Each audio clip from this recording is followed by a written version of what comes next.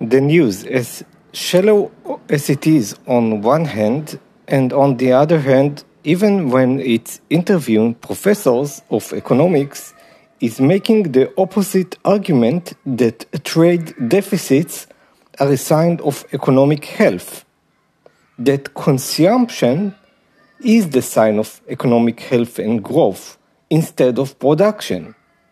The US economy has transitioned from a production economy into a services economy. What is a services economy? When you go to a restaurant and order some food, if you go there and order some food, then this is a service that is provided to you. Did they produce anything to progress the humanity except of the psychological effect on you on feeling better, perhaps, by eating this food? Not really. This is not a new Tesla car. This is not a new computer. This is not a car. It was produced just a few tens of years ago. When we sell bonds, then it does not make us richer. It only creates liabilities.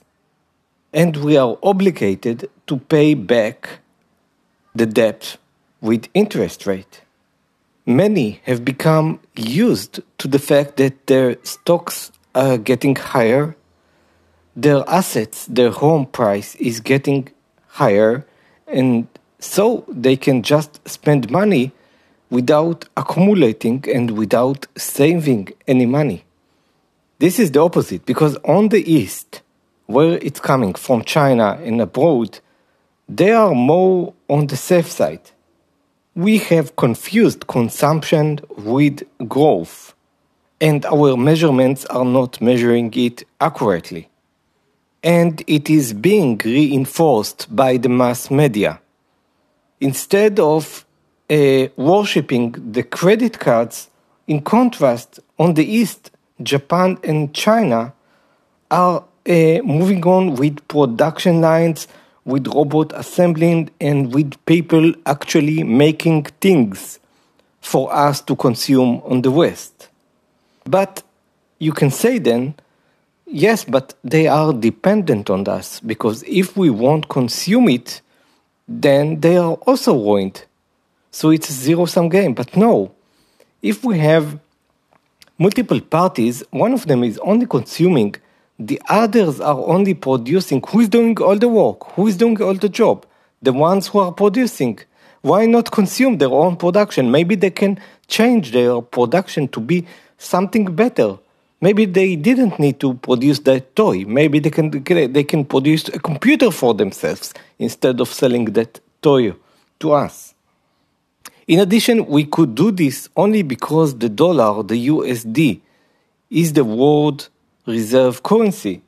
But there are evidence that OPEC nations are beginning to switch their reserves out of dollars and into euros and yens.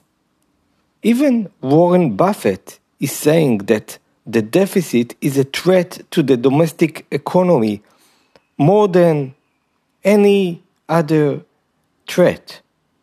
The rest of the world, as Buffett has said, is owning trillions of dollars of America, more than we own.